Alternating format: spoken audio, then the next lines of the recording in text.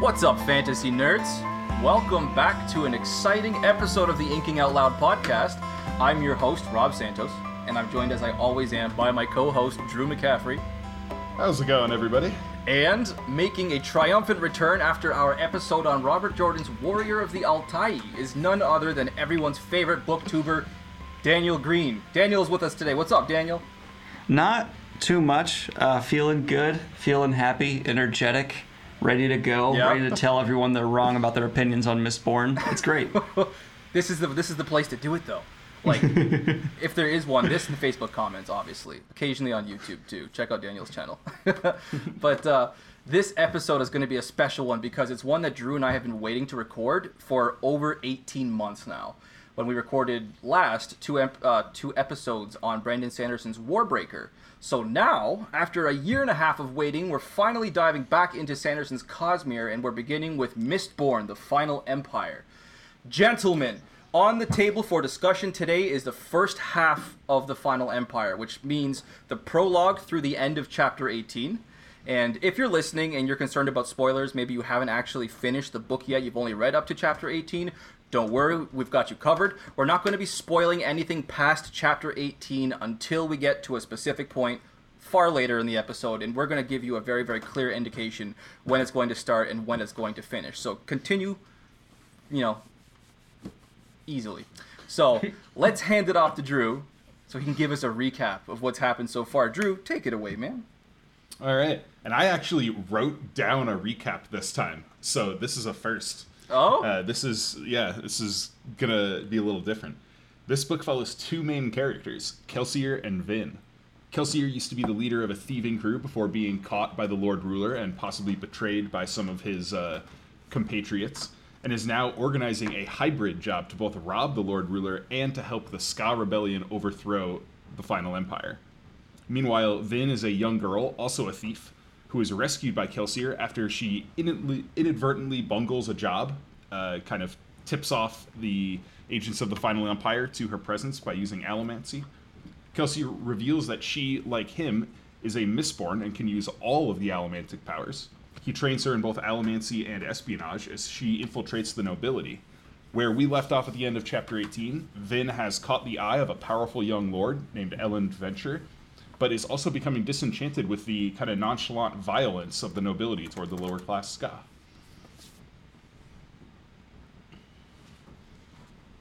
Uh-oh. Oh, sorry. It got so quiet there for a second that I thought we had lost audio. I had a miniature heart attack there. Jesus. Oh, boy. For anybody who's listening and who doesn't have the context, we actually lost yesterday's episode that we were trying to record. This is our second time trying to record this.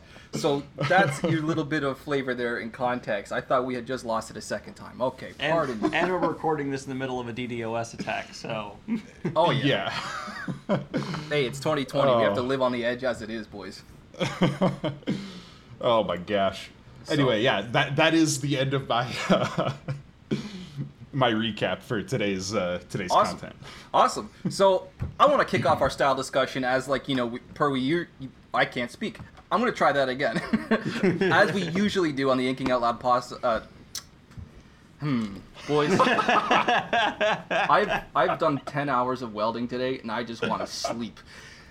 Let's kick off our style discussion with an inordinate amount of time talking about this prologue, because I love this prologue. This is my first time diving back into Mistborn since we started the podcast, so I'm looking for entirely different things now. And I want to talk about how incredible this prologue is in terms of setting the stakes and showing you what you're going to be dealing with. We start on Tresting's plantation. We have ash falling from the sky. We have a red sky. We have a red sun. We're listening to this morbidly blasé conversation between the Obligator and Tresting and how he keeps his slave class in line. We get to see the folly of the ruling class as Tresting spots Kelsier in his defiance and responds with indignation, and then just loses him amongst the rest of the Ska, who were, after all, only Ska.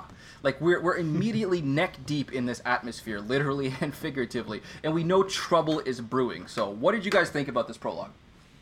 I think, echoing what you said, it does an amazing job of setting things in terms of atmospheric environment.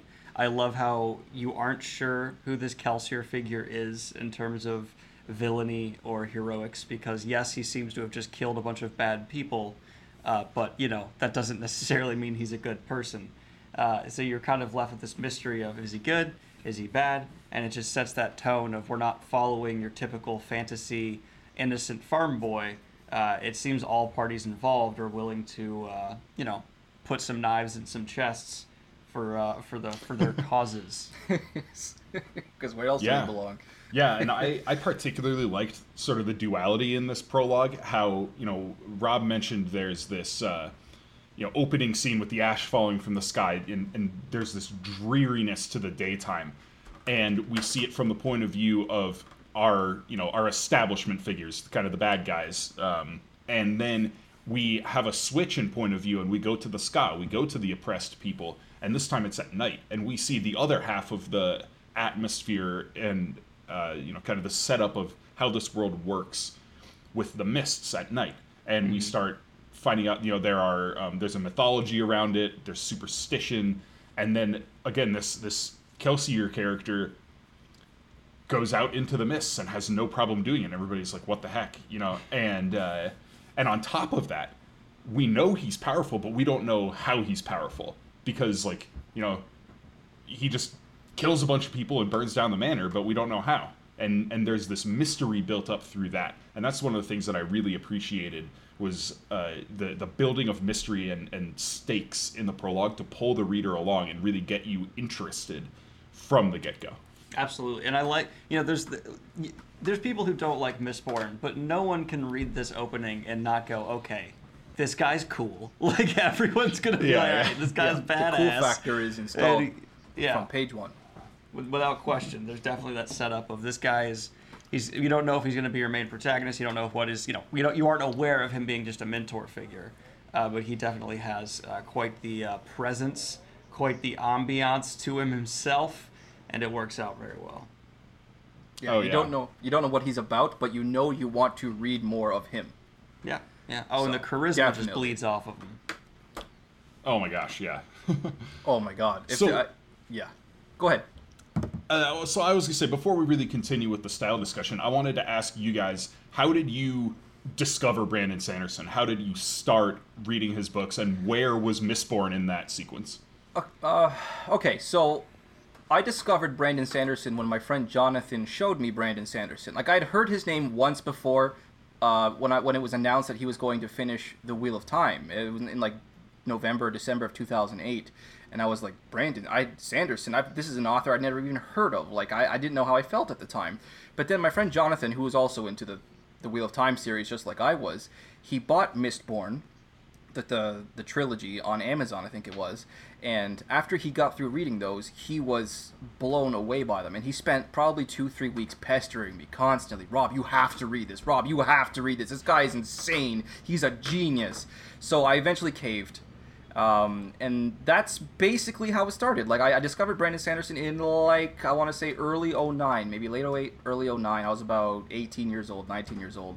And I managed to read this entire trilogy in about, 8 days, something like that, whilst going to school.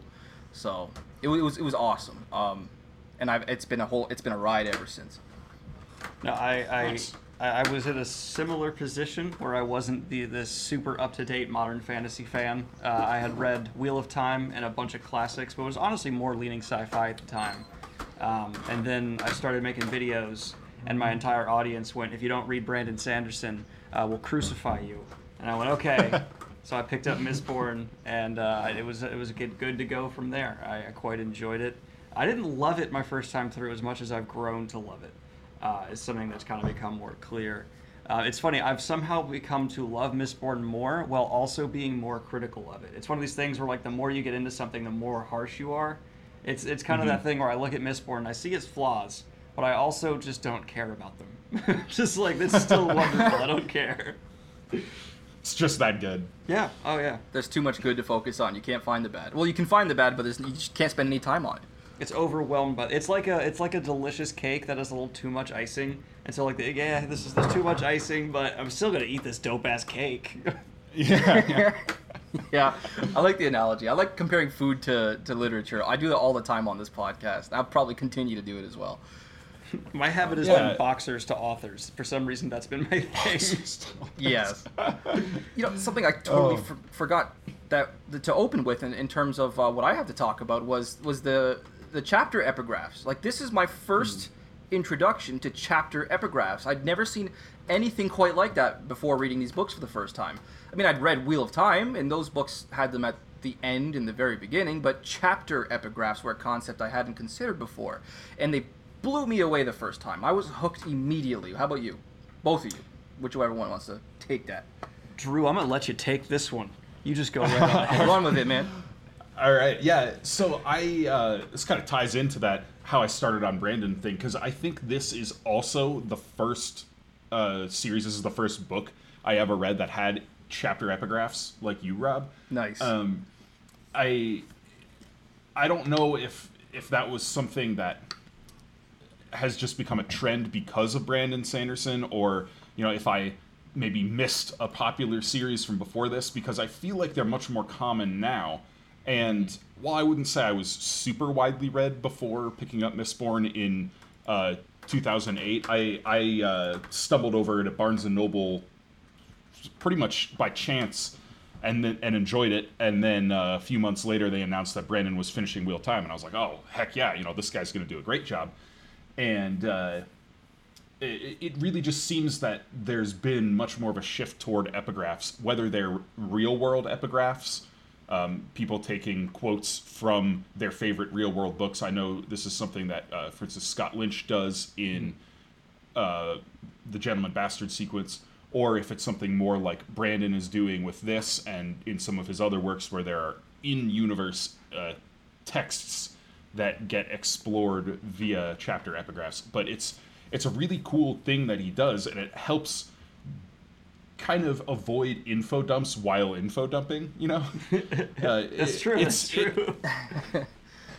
It's definitely done, though. I think it's a smart choice that he made.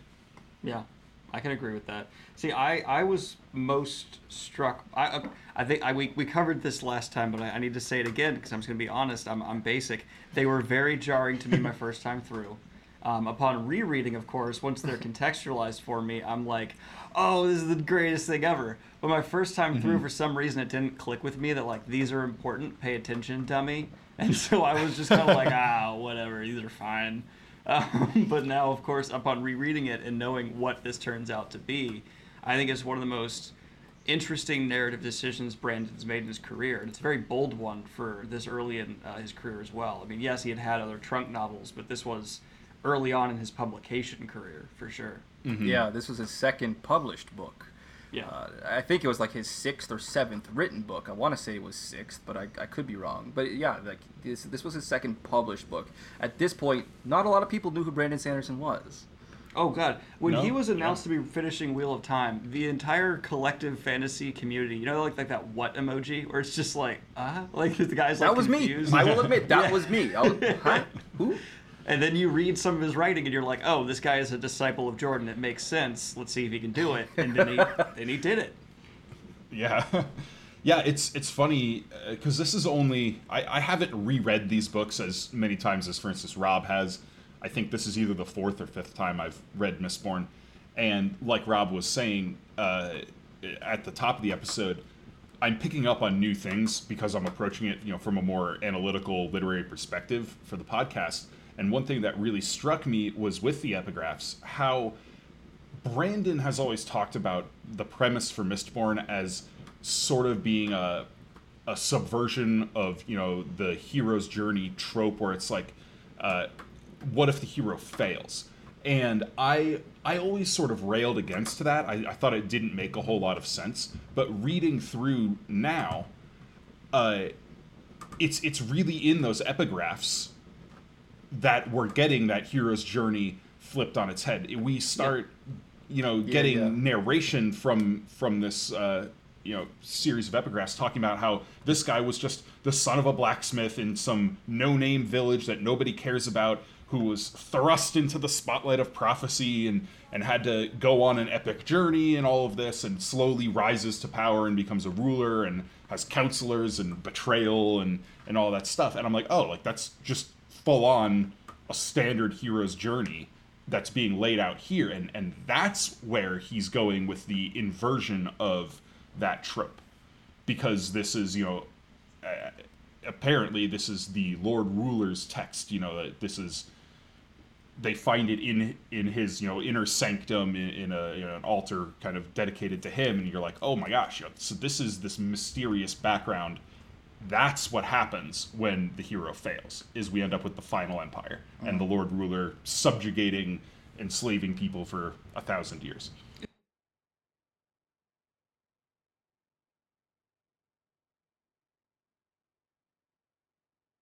Yes, we went over chapter epigraphs. We all went over how we discovered Brandon Sanderson. I want to talk about the aesthetic real quick, about the Shard Planet, Scadrial. We're going to talk a lot more about that later in the episode when we go into our lore as well. But I want to add that the exposition is chock full of little details added. Like in maybe chapter 1 or 2, I think it was, when Vin is still with Kemen and her betrayal is discovered, his face is described as being red as sunlight. Sanderson's voice is really set in this world as he writes every single paragraph. And I find it lends a lot to this sense of escapism that attracted me as a young adult. So how do we feel about the aesthetic? I think it... Maybe this isn't quite exactly what you're going for, but I think it just speaks to how much effort Brandon puts into every line of text. Because what you're talking about, these little details, they're what stick out all the brighter when you reread. They're the kind of thing that when you're first reading it, you kind of are like, yeah, okay, cool. But then once you have this world fully built for you, you've lived in it for a book, going back and just going through again, it's like one of those things where it's like you don't consciously think about it your first time through, but your brain still is aware of it. And then upon rereading, you're like, that's why this worked. You can start putting it together like, oh, that's why this worked for me. This is how this kind of added up. And it's like your brain finally consciously puts it all together, what was put there the first time. Maybe I just have dumb brains, so I'm the only one who does that. No. I definitely level with you on that. It's like he plants seeds that grow later on, and then you can go back and see where those seeds were sowed.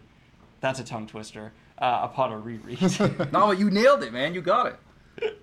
So, on that kind of idea of the tone of this world that he's built here, it could easily be the kind of world that you set a grimdark story in, right? Yeah. It has that depression, that atmosphere of gloom and cynicism, but he kind of builds a much more hopeful story out of it. And of course, Brandon's particular style doesn't really lend itself to the really graphic, gritty, shocking kind of things you find in some of the more popular grimdark out there. George R. R. Martin. Yeah. But Mark Lawrence, whatever. That's kind of how do I put it? Like, it's mirrored as well in the characters, and I think especially in Kelsier, where he is a character who, he's edgy, he's violent, he's angry, but at the same time, he smiles. That's his driving kind of character attribute. Nobody's smiling in this except for Kelsier. Yeah, this is something I had written in my character discussions for Kelsier, but I think it is actually pretty appropriate to bring it up in the style discussion as well.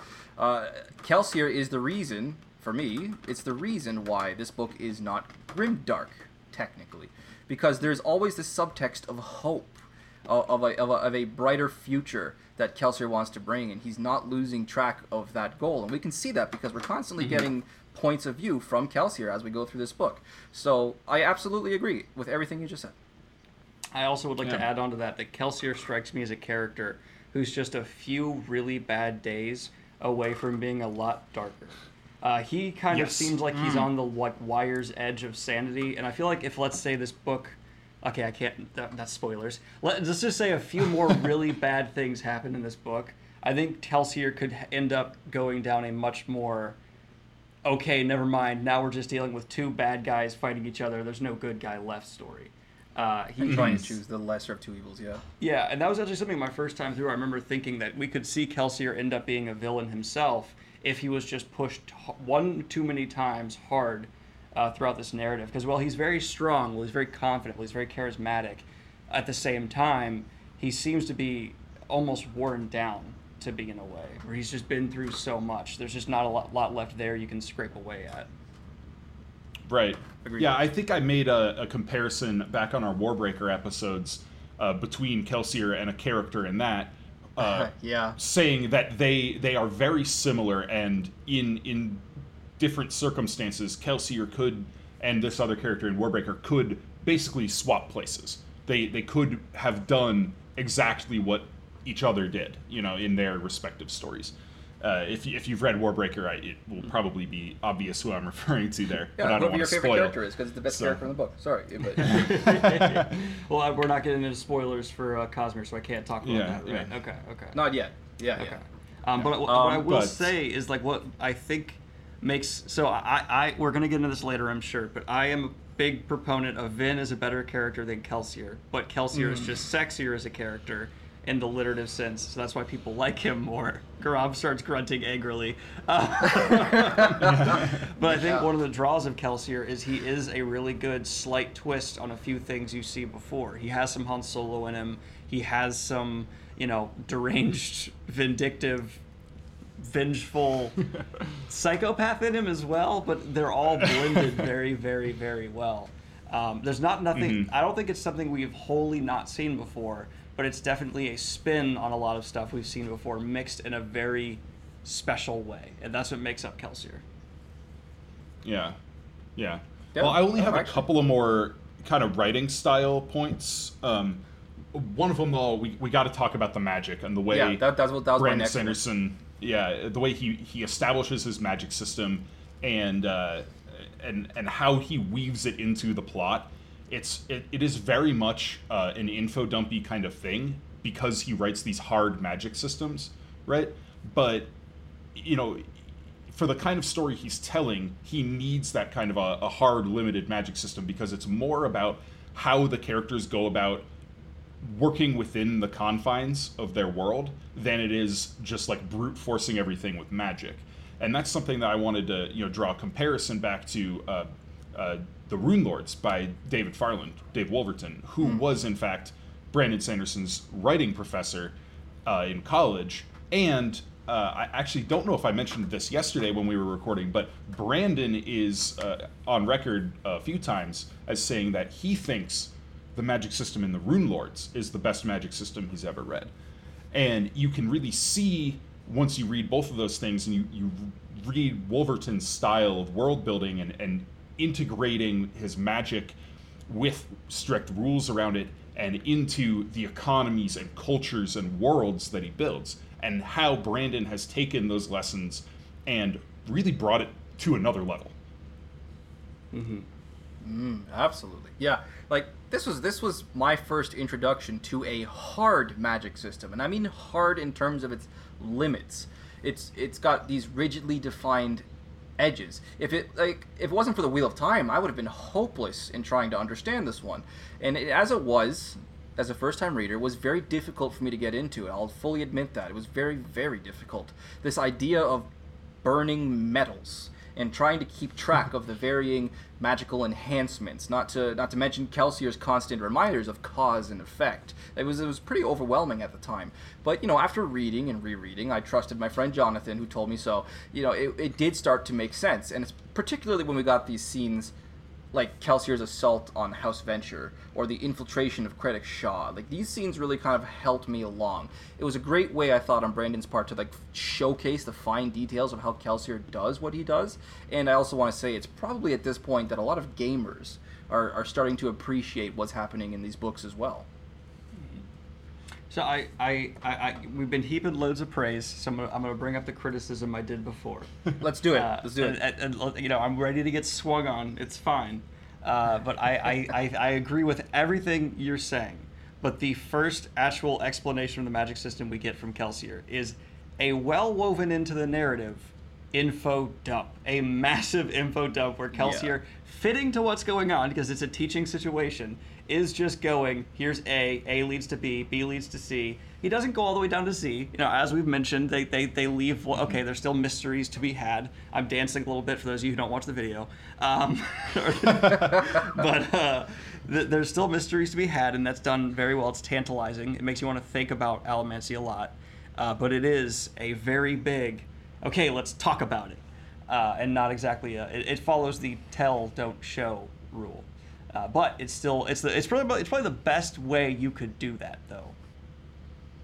Yeah, I agree. It is an info dump. It is pretty heavy-handed.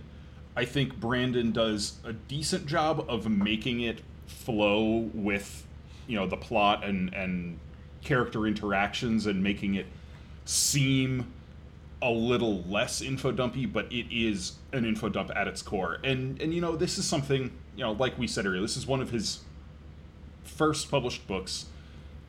There are definitely aspects of his writing that were not as smooth, not as well-rounded as they are now, and we've seen this kind of development of hard magic systems improve as he's gone through his career. But this is one of those early books, and he was still kind of getting his feet wet and figuring out how best to integrate his magic and let the readers a little bit behind the curtain and figuring out how the magic works. Yeah, no question. If you want to see how well Brandon's improved, go read this and then go and read Oathbringer, and you will just see a massive step up in information delivery, character development. Yeah, no question. Yeah, I agree. I agree. The only thing I would say to offer in defense of this scene, I mean, this scene doesn't need defense. It's still an incredible scene. You even admitted that yourself. But just to offer a little more context, though, I would say this scene wasn't... And what made it palatable to me was that they had a destination. Kelsier was bringing Vin somewhere. First, they actually took a detour, and they went and they observed the Mist Wraith. And then he ended up taking her to meet Sazed. Like, the scene wasn't all about the info dump, so the info dump was, in my opinion, perfectly fine. I noticed it, but it did not bother me at all. Yeah, I can totally understand that, and I don't think it's jarring as a scene. I just think with my thorough review hat on, it's what stands out to me. But one other thing, this is my other criticism for writing style at this point. We've talked about this before, but he's so good at building characters in Mistborn. These characters bleed personality. None of them blend together. The crew all stands out, but relationship struggles a bit. Relationships are not his strongest suit here, especially between Elend and Vin. We'll probably get into that more later. But I find we are often just told, here's their dynamic, and then things will be just, okay, that's what they are. And there's some really great scenes in this book, already in the points we've read to, where this isn't a problem, where he does show great chemistry, especially between the brothers. But there's still just some, I don't know, there's still some rough patches there from a objective critiquing standpoint of relationship development. But the characters themselves are just legendary within fantasy. Yeah, and so I only have a couple of small points left on writing style. Going back to that idea of, this is an early book, it's one of his, learning efforts. There are some pretty clear prose crutches that he has, and they still exist, just they're much better managed later on. He doesn't have this over-reliance on them. Things like raised eyebrows. Everybody raises their eyebrows. Everybody pauses. And the one that really stands out to me is the word however. He uses however constantly. See, I noticed two of those. The however I didn't realize. Oh, damn it. What did you just do? Drew McCaffrey. Oh, no.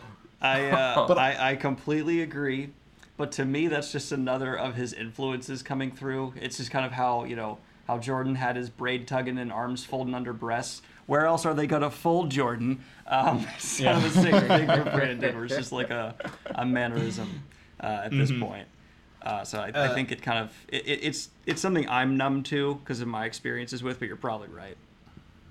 Yeah, I do want to point out, I know it's a meme at this point, but it is not a crutch, is the word maladroit or maladroitly. Oh, yeah. Yes, he uses it a couple of times, but that's, not that big a deal. It's just become kind of, blown out of proportion, and I guarantee at this point of his career, Brandon will never, ever use that word again. It's just... so... Hey, I don't get it. Why did everybody focus on this? I don't get it. It's not that, intrusive. Damn it, he uses it twice in this whole book? He read some Tad Williams, he got inspired for a sentence, and then he stopped. Yeah. Yeah, I don't get this. It's one of these random fandom things that you just can't explain, like stick. It's No, it's you a it's just- a it's a No. book meme. It's something that just the fandom latched onto because they realized they could make a meme out of it, and now it's a thing, Yeah. and it'll never go away. Yep. Yeah, and Yeah. then they spoil it. Like Drew just said, he's never going to use that word again. Or if he does, it'll be in a very very amusing context. The last word in the Stormlight archive is just Think about the context necessary for him to have to pull that off, though. Gives a satisfying ending on maladroitly. it'll be The someone going, "What Stormlight did he archive say?" with. Yeah, it ends with Kelsier popping out of a shard pool on Roshar and landing maladroitly. Oh my god, that'd be amazing. But speaking of Kelsier, do we want to move on to the character discussion here? Yeah, I'm totally down to move on I to jumped character the gun on discussions. that. I'm sorry, I jumped the gun big time for No, character no. discussion. That took us. That was the perfect segue because it took us into our character discussion. I like it. We should just start with Kelsier at this point, then, since we're already talking about him, eh?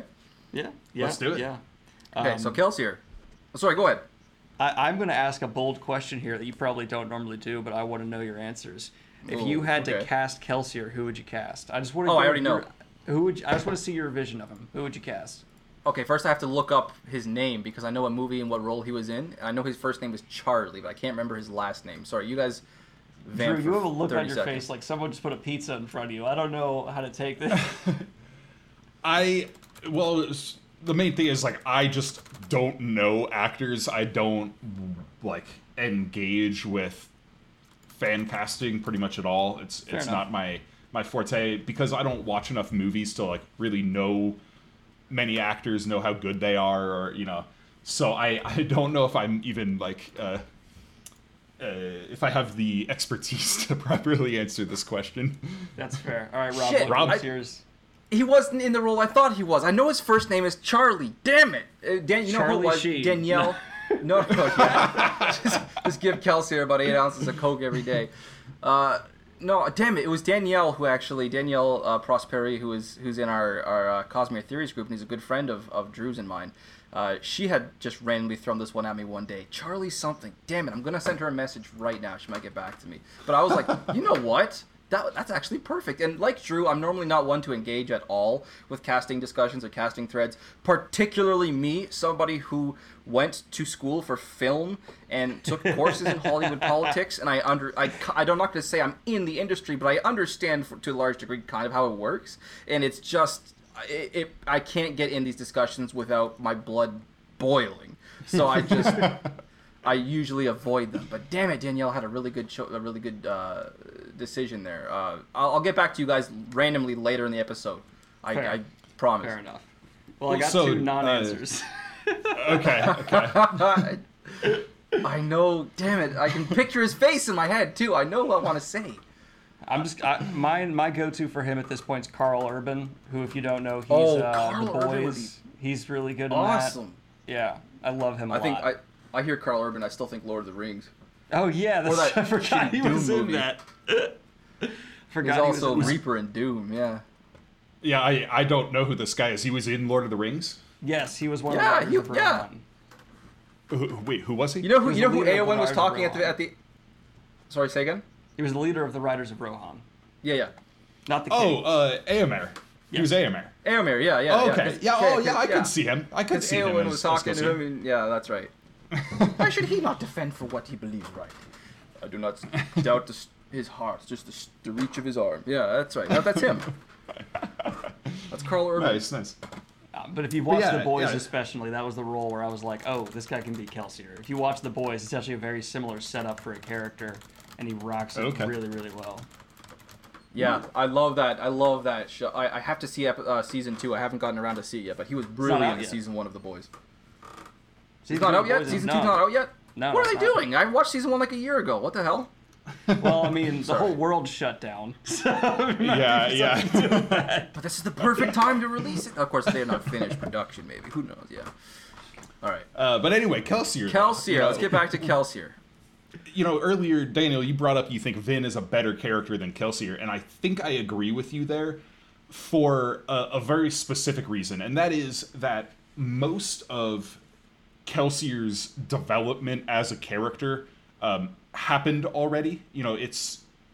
He has a really cool backstory, a really interesting life, but a lot of that development and change in him has already happened. And especially in this part of the book that we covered, he only really undergoes one small change, and that's after he tries to break into Credit Shaw with Vin, and Vin nearly gets killed by the Inquisitor, and we see Kelsier maybe a little more sober, a little more willing to delegate and communicate with his crew, and not being as reckless. But in general, he doesn't have this dynamic character arc the way Vin does. She, in these 18 chapters, has changed so much. And so there's a little more of a foil there with Kelsier, that he almost plays this mentor role, although Sazed also plays the mentor role. If we're talking about the strict Joseph Campbell hero's journey kind of trope of the mentor with a capital M, they both fit in that role a little bit. Yeah. Kelsier's the one who gives her the talisman, but Sazed, he's got a lot more of like the wisdom and helping Vin grow up in a lot of ways. And Brandon's able to balance that because he gives Kelsier points of view. It allows him to be a little more of a dynamic character instead of just a static mentor, but he is a mentor character. So I said this when we attempted to record before, and I think it's a fair thing to say, and that would be that Kelsier is a blend of Han Solo and Gandalf. He's got the roguish, lackadaisical, like I'm gonna shoot first kind of thing, but he's also the info dumpy wizard who's trying to educate the young pupil. And I think that kind of lends to what you're talking about there a bit, where he has a lot of intrigue to him. And you know what, Rob? I'm going to throw you a bone here. I'm going to throw you a bone as well. Just want to make sure you said Han shot first? Yes, Han shot first. Of course he did. Okay, I just want to make sure I heard that in there. Go ahead. Well, you haven't watched Star Wars. What are you I know, but I get the meme. I just want to make sure, because everybody else is going to be listening to this and be like, did he just say that? I heard man. I'm a millennial, dude. All right, so here's my bone thrown to Rob. I do think if you just wait this first book, Kelsier is a more interesting character than Vin. But if it's the whole trilogy and you're taking to Vin's development in book 2 and 3, Vin becomes more interesting. That's not I can't explain why that's not fair without spoiling it. Exactly, so I win. That's a dick move, man. All right, I'll have to give you that. By the way, Charlie Hunnam, pardon me. That's who Danielle had. I sent you guys in the actual Drew, me, and Daniel chat. I sent you a picture of him. He was in Pacific Sons of Rim. Anarchy. Yeah, Sons of Anarchy, and he was in Pacific Rim, and he was in Children of Men as well. Yeah, he's a very good pick. Oh, okay. Very good pick. Well, I didn't picture Kelsier quite so handsome. This guy is Lady Bonerific. Oh, he's dashing, though. Yeah, that's true. That's true. And this is Hollywood, baby. I also just implied that Carl Urban's not as attractive as this man, so I'm sorry, Carl, if somehow... Carl Urban is a 9 out of 10. You know what? I think Carl Urban's more attractive, to be honest. Oh. Now we're diving in. We're getting way off the rails. There's 1 foot out of the closet. All right, now. So, all right, Kelsier is a character. Yes. Wonderful, beautiful man who's been through a lot. He does what he do. He does what he does he does good things for the wrong reasons. He's fighting for the right cause for a selfish goal. Amen. He's on a vengeance path, and he's called on that, and that's part of his beauty, where you don't often get that dynamic, where you have a character who's doing the right thing for the wrong reason. Usually it's the opposite. You get the person doing the wrong thing for the right reason, and they have a redemption arc or something like that.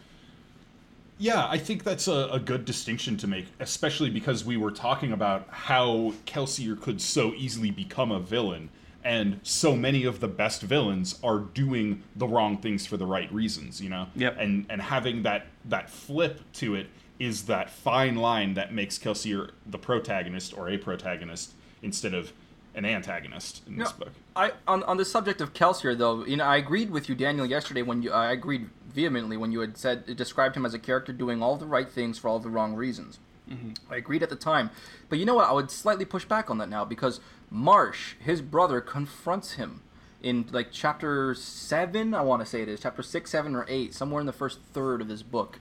And Marsh, confronts him about the person he used to be, and Marsh ends up discerning Marsh, Iron Eyes, ends up deciding, all right, I'm going to listen to you because for some reason you seem sincere this time. And with context going forward, we know that Kelsier is doing this for Mare, like for the memory of his deceased wife. I don't know if the reasons are wrong anymore.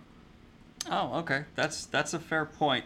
I will say that there's a lot of evidence that Kelsier's a user too in this book, and that he is. He absolutely. Oh, yeah. I would agree, but I would say his motives are murky. I would say that they're building off one another, and it's definitely not quite as pure as, oh, he's doing it all for the right reasons. It's not. It's definitely this guy wants his revenge.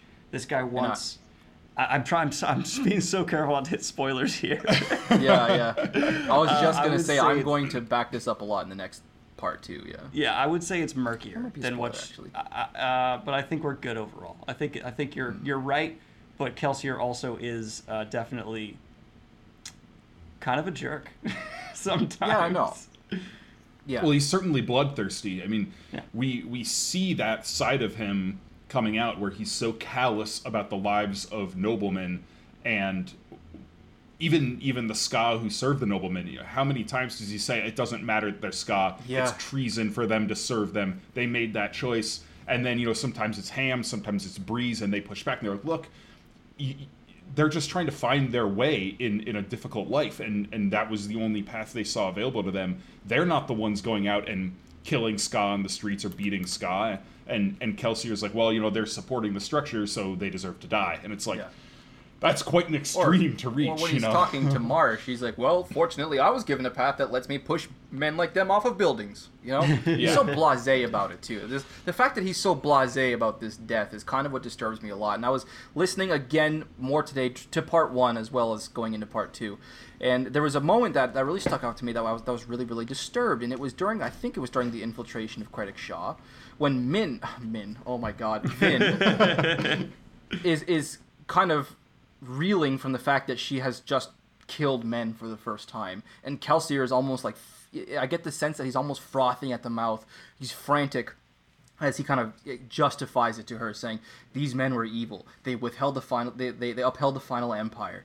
In that moment, I was like, oh my God, she's clearly very, very vulnerable and kind of shocked right now. And he's just doubling down on that sentiment, on that, I don't know. It was kind of disturbing, having that context going through and keeping that in mind. That Kelsier's not perfect. He's got a lot of flaws. He's not even truly a protagonist for the first half of this book, at least. And the irony of the fact that Brandon is known as an author who won't go too dark, and yet the two protagonists of this trilogy, Vin and Kelsier, have a higher body count of people just doing their jobs than maybe any other fantasy protagonist I can think of. They will murder guards who are just collecting a paycheck left and right. Yeah. Mm. Oh my gosh. Yeah, but that's pretty much all I had to say about Kelsier. And also the fact that I was going to say it for now, but I brought it up earlier. The fact that Kelsier's reason this isn't quite grimdark. He's got this, subtext of hope that persists. So, yeah. Yeah. Well, shall we move on to Vin then? Vin. Sounds good. So got a lot to say about Vin. I don't, actually. I really have not a lot to say about Vin. How, on a scale of 1 to 10, how much of this is a reader insert would you label Vin for the first bit of this book? Because I think she develops a lot of personality later on. But at the beginning, I think she's rather written in a way where it's meant for the reader to be able to just relate to her as much as possible. This downtrodden street urchin is just written in a way where you, the reader, are supposed to just sympathize, and put yourself in her shoes. But I think it's a really effective way to invest you in the story early on. Yeah, I would say... On a scale of 1 to 10, I'd probably give it like a 7 or an 8. It could be made more obvious or blatant if it was, written in less of a fantastical and dark setting where she's literally starving and living in alleys and receiving beatings from her brother. And what really breaks my heart is how she's talking to Marsh. Or no, sorry, it was probably Kelsier. Yeah, she was talking to Kelsier, and Kelsier was telling her about Marsh, and she was just not understanding the concept of an older sibling who doesn't beat you, and you're not trying to constantly escape. And oh, I see. So you must have been strong enough to overpower him and escape. And it's like, no, that's just not normal, Vin. So my heart really, really breaks for her there. Like I can see the fact that she's a 16-year-old. She starts off as a 16-year-old, and she's kind of. I don't know, vague in her personality at the beginning. Besides the fact that she's just depressed and dour all the time. But I think that fits the narrative, though, because people who have been through these extreme circumstances tend to be subdued. They tend to not have the shiniest personality because they've been through so much. I suppose that's indicative of a Saw, yeah. Yeah, Saw, so Scaw, pardon. You're good. But it fits, though. Like, Vin's personality at the beginning and her lack of one, to me, was actually just very well built into the story. And then she kind of just develops a stronger and stronger one as the story goes on, and she becomes more confident. Yeah, so I do think you're right in that description of like a reader insert, so to speak, that she is a very sympathetic character, and Brandon wrote her strategically to establish that sympathetic connection with the reader. But I want to kind of draw a line, and maybe this is a fine line. I don't think she's a Mary Sue in that term of a self-insert character. Oh, God, no. You know, like, for instance, Wolfgar in Warrior of the Altai. The guy is a blank slate. He is a reader, a bodysuit for the reader to have like a fantasy power trip reading that book, where like he has no personality, and it's just there for the reader to feel like, oh, I am this dude. And of course that was written from the first person perspective. You know, it's the same thing with, for instance, the Master Chief in the first Halo game. Barely says anything, no personality. He's just there as a pair of boots and a suit of power armor for the player to step into and feel like they are the Master Chief. I don't think that's Vin, but I do think she ticks all those boxes that, Daniel, you mentioned. You know, that sympathetic character early on. Her plight is really driven home. She has this subdued personality so that she doesn't overpower the page, and it's easy for the reader to like her. So I have one issue with what you just said. Are you saying I'm not the Master Chief? I was going to say Doom Guy is an even better example to use there, because he never speaks, as far as I know. Mm-hmm. I don't know, maybe he says F you if you hit a certain key, but that's about it. Yeah, I think Vin is a good example of how to do that right, where it's a character who's meant to serve that purpose, but it's not a cheapskate, because she does develop one. It fits the story, and it's I don't know, and I think it's believable every step of the way.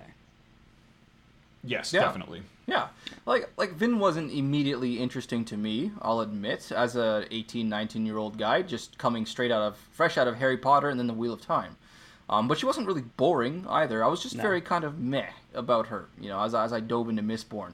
I mean, she's fine. She reads like a believable character. She's fully realized. She has her own quirks. She's impressively blunt, but she's still somehow not depressing to read. No. And this was, of course, my first introduction back in, since this was like 2008, 2009. It wasn't a big trope yet, but this was my first introduction to the young female street thief. Like I was totally into her beginnings, you know. Like I was tired at that point of the dreary, peaceful village kind of backward village type myself. So Vin was a bit of a breath of fresh air, even though, you know, she's living in a dank, overpopulated city.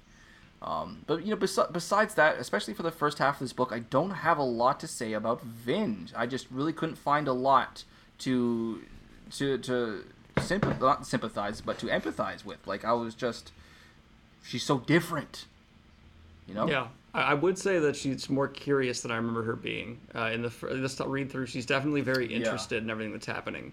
That kind of stuck out to me a lot this time. Especially when she was talking to Yeah. Oh, wait a second. Was that in this first part? That was not in this first part. Sorry. All right. Yeah, sorry. You can tell. You can tell that I once, you know, I went ahead today and started reading the second half while I was working. I'm just glad you didn't go, oh, all the audio's gone, and I'd be like, mother. It's okay. That's not happening. I'm recording it in two sources myself here.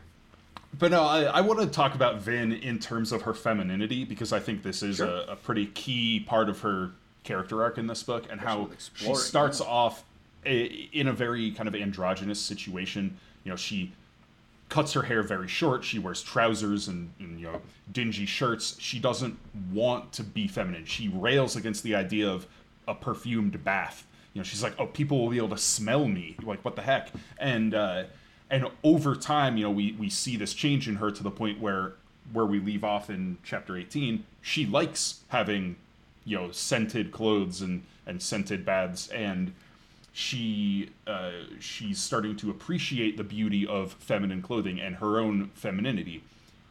But I think this is where Brandon kind of misstepped, and that was his choice to not have any of the other members of the crew women, because she doesn't get she doesn't get a female relationship in a way to let her kind of explore her femininity in a healthier way, because most of it is her going to these balls and seeing all the beautiful noble women and with their big boobs and hips and hair all done up and everything, and she's jealous. She feels inadequate, and so she's approaching like womanhood from kind of an unhealthy place. And I wish she had a character maybe like Breeze or Ham, had that been a female character, that she could have had a little more of a dynamic approach to that development, where maybe she still has this unhealthy jealousy toward the noble women, but she has a more healthy role model among the crew, and that helps, draw out her personality and stuff like that. Yeah, I completely agree with that, and it's something that I think it could have been. It's not handled perfectly, but it could have been mishandled much worse than it is. Yeah. It could have gone down some rabbit holes that I think certain other fantasy authors would have been much more likely to be guilty of. And while it's not perfect, I'm very glad it's not a grimdark book in this sense. Yeah. And I think, one of the first scenes I think the first scene we see Vin in, it's established that there is abuse around her. So it makes sense why she would be minimalizing her own, feminine wilds. Is that no, that's a horrible way to put it. I regret every word I just said. I'm sorry. Feminine wilds? Just her Somebody's been femininity reading in Stormlight. general, Yeah. Totally. Yeah, So- I agree. But that's But everything I have to say I about still Vin. generally like her. And I know, Daniel, you don't love her relationship with Elend. I Her mentioned this relationship with yesterday Wonder in Bread. with Wonder Bread. If Ellen Venture was a spice, he would be flour. Yeah.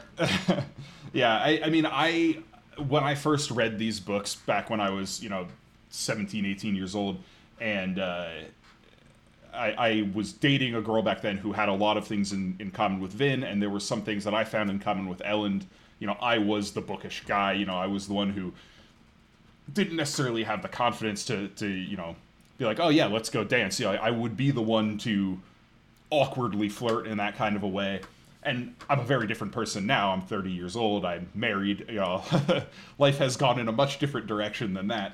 So it is a little more jarring now. But I can at least appreciate the accessibility of that relationship for a younger reader. Yeah, for I sure. See, I would have argued that Ellen Venture is definitely the self-insert character for the vast majority of those who are going to be reading this book. Brandon Sanderson fans, I think, especially at the time of this was released. Ellen Venture was kind of me. He was just like a bookish nerd who had no idea how to talk to women. Not to say that I have any idea now, but I don't know. Like, I wasn't a huge fan of Elend, even though he was a lot like I thought of myself. But like he struck me as, obviously, like I've been saying, bland. I kind of attribute that now, with more context, to my lazy expectations as a new reader way back in the day. I was kind of hoping to find out that he was an Allomancer, or he had some really, really interesting secret, so I kind of grew bored of him pretty quickly. But I have a different appreciation for him now.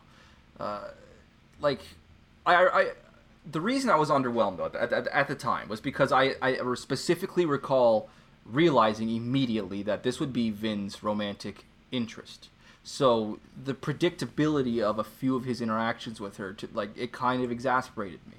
But there are details I'm picking up on this read now that I'm looking for them that I hadn't realized before. Sanderson has been seeding Vin's thoughts with little musings about Elend and little concerns for him, both of which I didn't really pick up on before.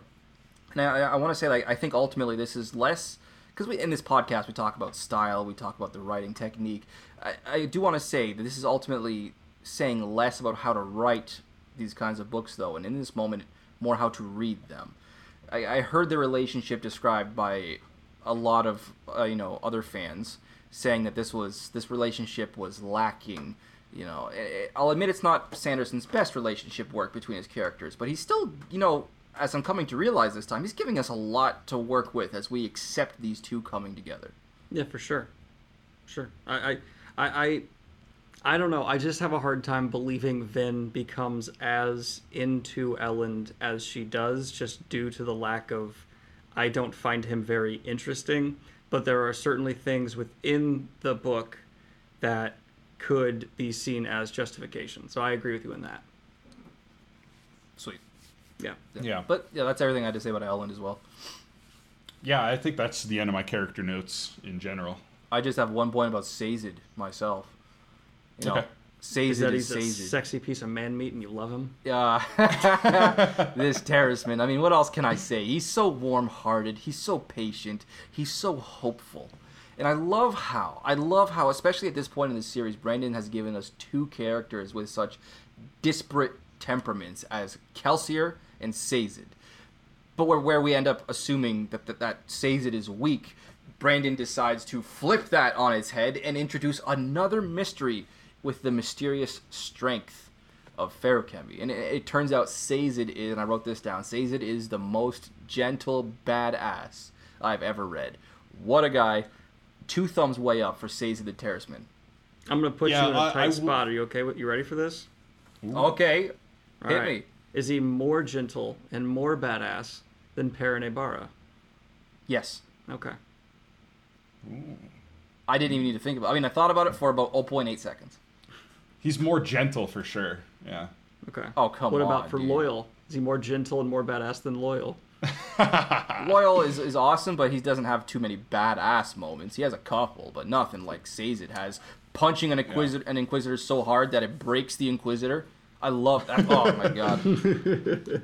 Yeah, I will never forget the first time I read this book and getting to that scene and realizing, like, oh, Sazed just took out an Inquisitor and being like, what is this guy's deal? Yeah. At this point, you would have thought he'd been taken out by a fruit fly, and suddenly he breaks an Inquisitor. I was like, whoa, okay. It was so unexpected and so awesome. I love that duality. He's so gentle, but he's so tough. I love it. Mm-hmm. So, that's the end of my character discussions. Okay. Do you want to go into some miscellaneous notes before we do the Cosmere section? We should. Yes. Okay. I don't have many, but yeah. Go for it. Okay. I So just wait, wanted to this point is out full how cool... spoilers now, right? Before we go into lore, right? Okay. Yeah, just before. Okay, so we're going to be going to spoilers in about 5 or 10 minutes, but not quite yet. So I thought it was really cool. I noticed this, of course, and I have noticed it a few times now, but it still deserves mentioning, I think, just in terms of how expertly it was done. Kelsier's point of view, one of his first, I think it might even be his first point of view in this book. We get these memories of Gemmel, or Gemmel. I don't know if the G is hard or soft, but the man who trained him as a Mistborn. This memory where he's saying, you can't change your weight. You're an Allomancer, not some northern mystic. I thought that little crumb was brilliant because of how early it came. It was awesome. Yeah, I definitely noticed how neatly seated the hints about Feruchemy were, where we get oblique mentions to metal mines with no context whatsoever, and you're like, well, I don't know what that is, and then you're at the scene with Vin, and she's reading one of Elend's books, and there's just a throwaway mention of feruchemists, and you're like, well, what is going on with that? And then Sazed, takes out an Inquisitor, and we have this mention from Gemmel, and you're like, okay, there are all of these pieces that are being laid out. How do they fit together? I thought it was a great mystery that Brandon set up in the first half of this book. Yeah. Agreed. Anything else? Should I continue? Go right ahead. One more. Go right ahead. All right. Yeah. This heist planning scene in chapter 6. So, I want to say narratively it's done very well. I think one of the things that's starting to take me out of it, though, is now that I've read it again and again and again. I've probably read this book 40, 50 times.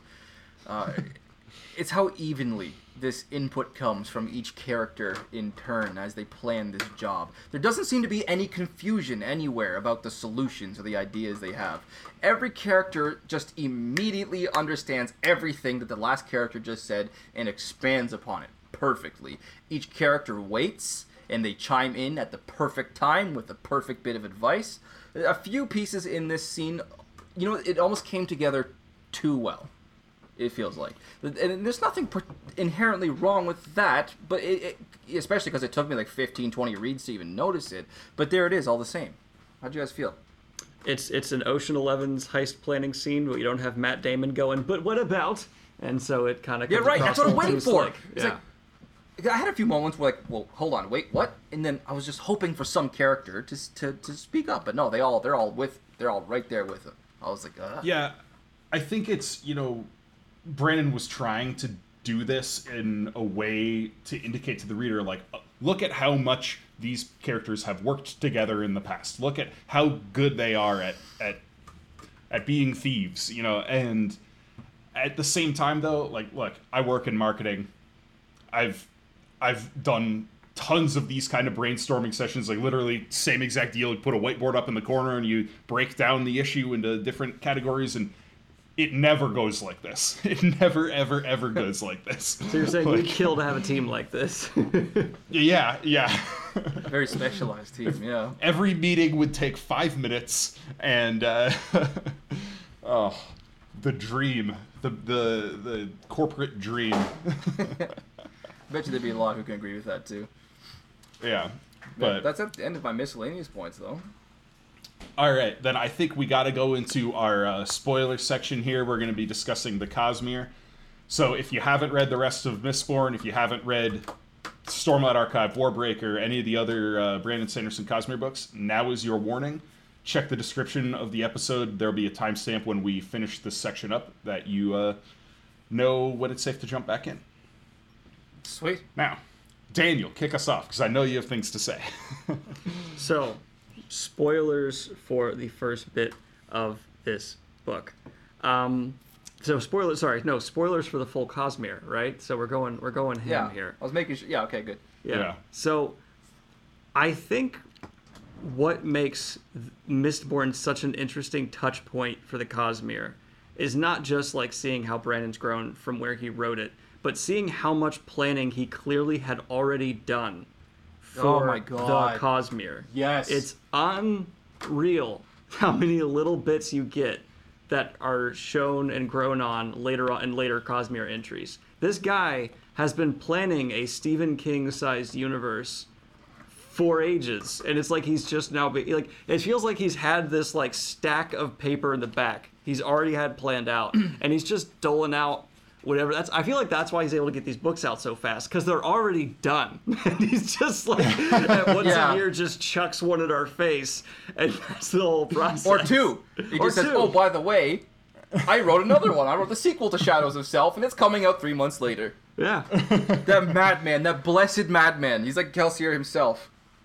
No, I really think you're right, Daniel. He has so much of the whole Cosmere plotted out, at least in skeleton form. He has to. And one of the things that stood out to me this read was in the Chapter 8 epigraph.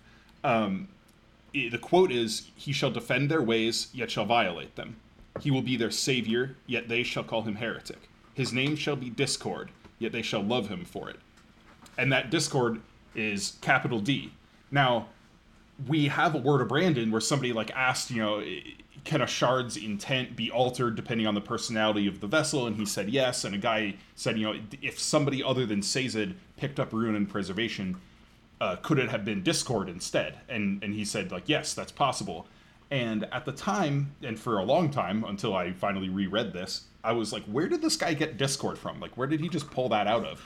And now it makes sense. And I am morally convinced that it's not necessarily that Sazed is going to be killed and somebody else is going to ascend to Harmony and turn it into Discord, but I think as Sazed's personality gets worn down over time, Harmony will become Discord. Because this epigraph is supposedly from the Hero of Ages prophecy, and we know Sazed is the Hero of Ages. I mean, it's got to be the Mistborn endgame. Sazed's going to turn into trouble. Oh, well, that's interesting. I have a couple of responses to that. Number one, when reading, and I also had a different interpretation. I also definitely focused on this very specific wording of his name shall be Discord. But I took that a lot more literally. I thought perhaps in Hleni, in the ancient Terrisman language, that Sazed was just the word for Discord. I mean, that's a question for Brandon. That would be a really interesting word of Brandon to get. Yeah. And I mean, I guess it could still also make sense with what you had just put forward as well. It could just be that the Terrisman saying, completely calling it something that we don't even know yet. I do love the idea that the ancient Terrismen were very Cosmere aware. It hasn't been specifically proven. As far as I understand, there have been no words of Brandon, confirming that. But if there's something that Rashik says in Secret History that has always bothered me, I didn't bring this up yesterday. I'm gonna throw it at you guys now. When Rashik dies and he meets Kelsier at the Well of Ascension in the Shadesmar, in the cognitive realm, he tells Kelsier, "One more year, and again I would have ransomed this undeserving planet." He makes specific note of this planet, and it almost sounds like he's placing it in context. So it makes me wonder what that context is. So I've always been a huge proponent of the theory that the ancient Terrismen were Cosmere aware to some extent, and we know from Brandon's words that they were very realmatically aware. They knew about the 3 different realms. So yeah, I think it would be foolish with how much Brandon has had stuff like this pay off to assume it's anything but what you're saying. I mean, he has had so many little seeds that grow into trees that it's just like, all right, at this point, whenever someone throws out a theory, I'm just like defeated. I'm like, probably. Just like, yeah. Yeah, you never know. Oh my gosh. Yeah. But I didn't have anything else Cosmere for this portion of the book. Actually, I just want to really quickly add one more thing to your idea of Sazed perhaps crumbling and going dark, or at least turning into trouble in some way. At the end of Hero of Ages, in the chapter epigraphs there, particularly at the very end, after Vin dies, or maybe right when Vin dies, Sazed, who is writing these chapter epigraphs, as it turns out, does mention that of all the people who had held that shard, she was the most deserving. And there was something that confused him about why she was so special. I think Sazed still, to some degree, understands that he's not the final or perfect holder of either of those shards, despite his balance and connection with both of them. Well, and there's also the issue of the imbalance between the shards, because Preservation put a little bit of his power into humanity to give them allomancy. Right. And so by nature, Ruin is slightly out of balance with Preservation, and I think over time that's going to become an issue for Sazed. But okay. But Sazed didn't correct that as he took up both shards and became Harmony, and he didn't sweep his hand and change the spirit webs of mankind. We don't know. Maybe. Interesting. People have asked Brandon, what Sazed did with that extra bit of power, and Brandon just raffoed it. So. Well, I do know that we also, from how everything's been set up, know that allomancy could be taken away from humanity, and that's why one of my predictions is that allomancy will be taken away. Oh, I never heard that one. Daniel Green just dropped a bomb on me, at least. I don't know how many of those listening actually knew that already. If you have a system set up so that you can give humanity abilities, but we also know individual characters can reach this level again, someone could theoretically take it away. And I think that's a possibility. Damn. Okay. Yeah. Wow. That's quite a theory. I like it. Ooh. Well, do we have any more Cosmere stuff to discuss? We do have fan questions, but we don't have any other Cosmere lore things to talk about, I think. Okay, let's knock out at least a couple of fan questions. We are running on a little bit of a tight schedule today, so probably won't be able to get to all of them, but let's try and get a couple of them out of the way. Sure. Okay, so I still have the post open here in front of me. Let's start with Mike Schaefer. Mike Schaffer. Pardon me, Mike. I might have mispronounced your last name there. Since it's a heist movie in fantasy form, which heist movies, if any, inspired Brandon to write The Final Empire? I think we can pretty all agree with Ocean's 11 through Yeah, for 95, or whatever the hell they're on now. Yeah, absolutely. I feel like there's no way. You brought up that scene with them planning. That was, as Daniel said, straight out of the Ocean's movies. We just need to have one of them wearing a Rolex and a suit, and then having that like George Clooney knee up on the table posture. And frosted tips. Yeah. Matt Damon eating in the background. Yeah, I was gonna say need Ham in the corner, just like munching away on a bay wrap. Or like, Brad Pitt. yeah, Brad Pitt. Right. All right. Oh, we have two questions. Two questions about Vin's relationship with. Oh wait, sorry. I read Ellen there. Sorry, no, she didn't say Ellen. Joy Kristen Allen, who is a longtime listener and commenter. How do you feel about Vin's relationship with Kelsier? I always thought of it as a mentor/student fairly clearly, but lots of people read more romance in it. I think those people are insane. I think there's no romance to it at all. I think Kelsier doesn't have that in his mind whatsoever. There might be moments of Vin looking at him that way, but Kelsier does not look at Vin that way. Because one, she's a child when he meets her. Yeah, I'm with Daniel on this one. I never saw any romance there. A lot of admiration, but that's about it. Yeah, this isn't a thing from the Black Company. Like, come on, that's a spoiler, damn it. We could bleep out, yeah. Yeah, but it's good to know I'm not the only one. Okay, but no, with Vin and Kelsier, I mean, I read this book as a 17-year-old, or 18, 19-year-old, so I was very close to Vin's own age. But I was like really trying to self-insert with Kelsier a lot because he was so badass, and that young part of me was like, yeah, this guy is really cool. Did I ever see it being possible? No. But was I very aware of it? Yeah, I kind of was, particularly as you said, with Vin, regarding Kelsier more so than vice versa. Kelsier at no point reads as if that's even remotely on his radar. And Vin very, very rarely does, if at all. But I wouldn't have been opposed to it, I guess, despite their age difference, just because this is a fantasy setting, and we know that Kelsier at heart is a good guy. It might have weirded me out a little bit, but I think I would have accepted it. But I don't see any reason to think that was ever even a possibility. There's neither one of them gives you a reason to. Yeah. Well, okay, but here's the thing. I would have had a problem with it because the only thing that gives Kelsier a boner in these books is killing. And I like that about him, and I want him to maintain that. That is what he's entirely focused on. I feel like if suddenly he had a romantic subplot with Vin, it would have hurt the way his character is established, because the way his character is established is he's a very one-goal-focused person. He doesn't have time to sit down and flirt with Vin. He is...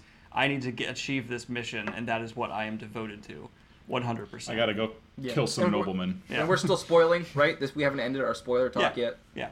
Okay. Yeah. If Vin comes out Brandon comes out and directly addresses this in book 2, specifically with a conversation between Vin and Alan. So. Yeah. Mm-hmm. Okay. Yep. Cool. Maybe Next question. One more question. Yeah. Yeah.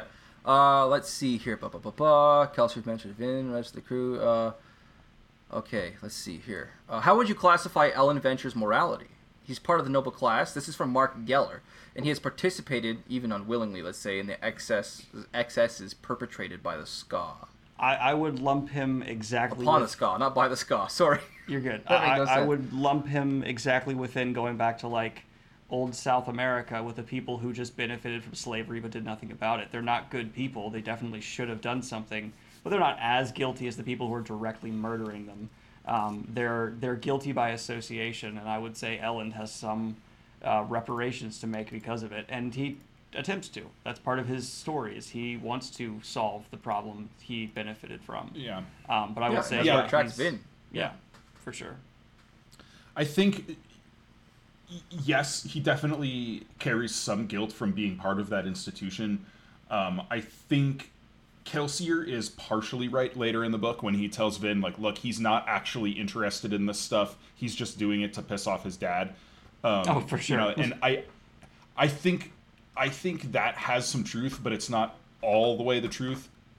Ellen does have interest in social justice, but he's coming from such a skewed perspective on it that, like, Like, he can't even imagine taking steps to achieve that social justice yet, because he still thinks, like, Ska aren't even human. I mean, when he asks Vin, you know, he's, like, all eager. He's like, you know, you've heard the Ska talk? Are they as smart as we are? And, you know, and she plays the game. She's like, oh, no, of course not. And he's like, oh, okay. Like, he was operating on that, like, assumption to begin with that they are subhuman, and was like, well, maybe they're not subhuman. And then when one person says no, he's like, okay, no, yeah, they're subhuman. Like, that's an issue. That's a big issue. Yeah, for sure. So. Yeah, I'd agree. I would go as far as to say that Ellen is a racist. I don't think anyone's going to push back on that. He's flat out a racist. Sure. Yeah. Whether or not he's aware that he is. Yeah, of course.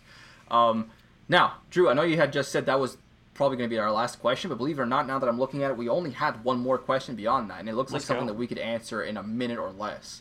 This is from Simon Flesher, and he just asks, who is your favorite intro character? Anyone on the crew, Kelsier or Vin included. Do you think this is the best heist book there is, or is there one better? You can't choose Mistborn. I can see that. What misting would you want to be, too? We could answer that, I guess, real quick. Well, I got the misting answer tattooed right there on my freaking wrist. I know. I saw that yesterday, and I didn't mention it. I meant to. But best... Oh, wait. I was going to say which metal. Sorry, it was which metal? Oh, crap. I don't remember the steel alphabet. Can you know it off the top of your head? I'm gonna quiz you. Tell me it's one of the god metals. No. No, it's not one of the god metals. That is that zinc? No, it's not zinc. You're... Brass. Nope. Damn it! We've got 7 more, Drew. At this point in the book. No, 8 more. Wait, let me open up the Ars Arcanum here. Drew's he's determined. He's gonna get this. Drew's like, I'm gonna know this. I got my library in front of me right now. I'm gonna do this. Wait, hold that up again? My wrist is getting tired, man. Yeah, well, at least in the Ars Arcanum here, that is zinc. Oh, yeah, it is zinc. Sorry, I thought you said atium. That's zinc. Sorry. Oh, okay, yeah. I thought in my head I was like, you said atium. Yeah, it's zinc. It's zinc. I think it's because I said one of the god metals, and you're like, no, See, no, you would be a rioter. I'm a rioter. I think I would be a soother. I have vertigo. I'm afraid of heights. I would absolutely not be a coin shot. So I like rioters because I love rhetoric and I love the ability to get people riled up through speech. So I was like, well, there's a metal as a shortcut, so let's just go with that. Yeah. I'm so disappointed in both of you guys. Why would you not say either pewter or coin shot? Or do I look like a pewter? Do I look no, like but you could burn it. Does Vin look like a pewter burner? Does Vin look like a thug? I know. She's well, I will admit, pewter would be quite advantageous for playing hockey. Oh, are you kidding me? Pewter don't go hockey. If you're going to have pewter, go boxing and just murder people and make hundreds of millions of dollars. Pewter or steel pushing or coin shot, even though as a coin shot, your body would be very, very subjected to G-forces as you're throwing yourself around a lot. Yeah. So I guess pewter would be my answer, yeah. My vertigo would be real problems with either being a coin shot or a lurcher. For sure. Oh, man. You're missing out, man. And as the first part of that question, but what was it? Favorite intro character? Anyone on the crew? Favorite intro character? I like Ham. Oh, Sazin. What the hell am I saying? Moash? Sazin. I'm a rioter over here. This episode is done. Oh, my gosh. What the hell are you talking about, boy? Moash. No, I think either Kelsey or Marsh for me. I'll go with Marsh. I'll go with you on Marsh. I love He's got that a great scene. intro scene. Yeah. Oh my god, I love that scene so much. When he's tapping on the board, he's saying, "Oh, this isn't about you, huh? ATM right there." Oh, yeah. It gave so much. It gave so much to both of those characters in terms of their motivations and how they've been pitted against one another. You know, it's I can't talk enough about how much I love that scene. Okay, what was that last question? There were like 3 in one. Yeah, that was there, like right? a blend. Sorry, there was another one. There was a part of that question. Do you think this is the best heist book, or is there another one better? Lies of I think this Locke is the Lamora. best one. Lies of Locke Lamora. Oh, damn. See, as I've only read 3/4 of Lies of Locke Lamora, I can't... And it's the last quarter where suddenly the author's like, you thought you think, mother... And then it's... Yeah.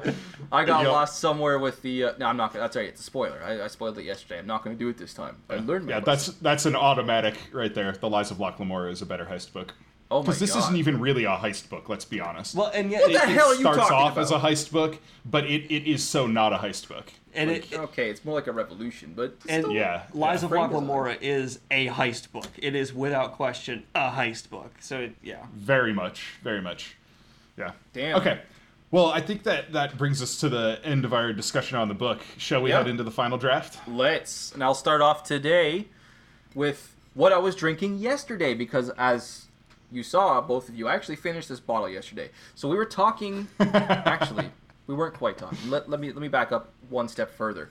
I was listening to this book as I was welding. I'm listening to it again, an audiobook, and I was in the scene where Kelsier and Dockson are, recruiting Vin for the first time, and they're going through Kemen's wine stash, and they even ask Vin. She says, "I like ale," and Kelsier's like, "Oh, we're gonna have to work on that."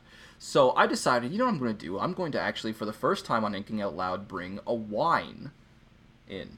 And I found this very nice wine that has a great name on it, and I picked it up. It was, medium price, but on the way out, I spotted a different wine, and I thought about that scene with Kelsh and Marcier. Oh my God.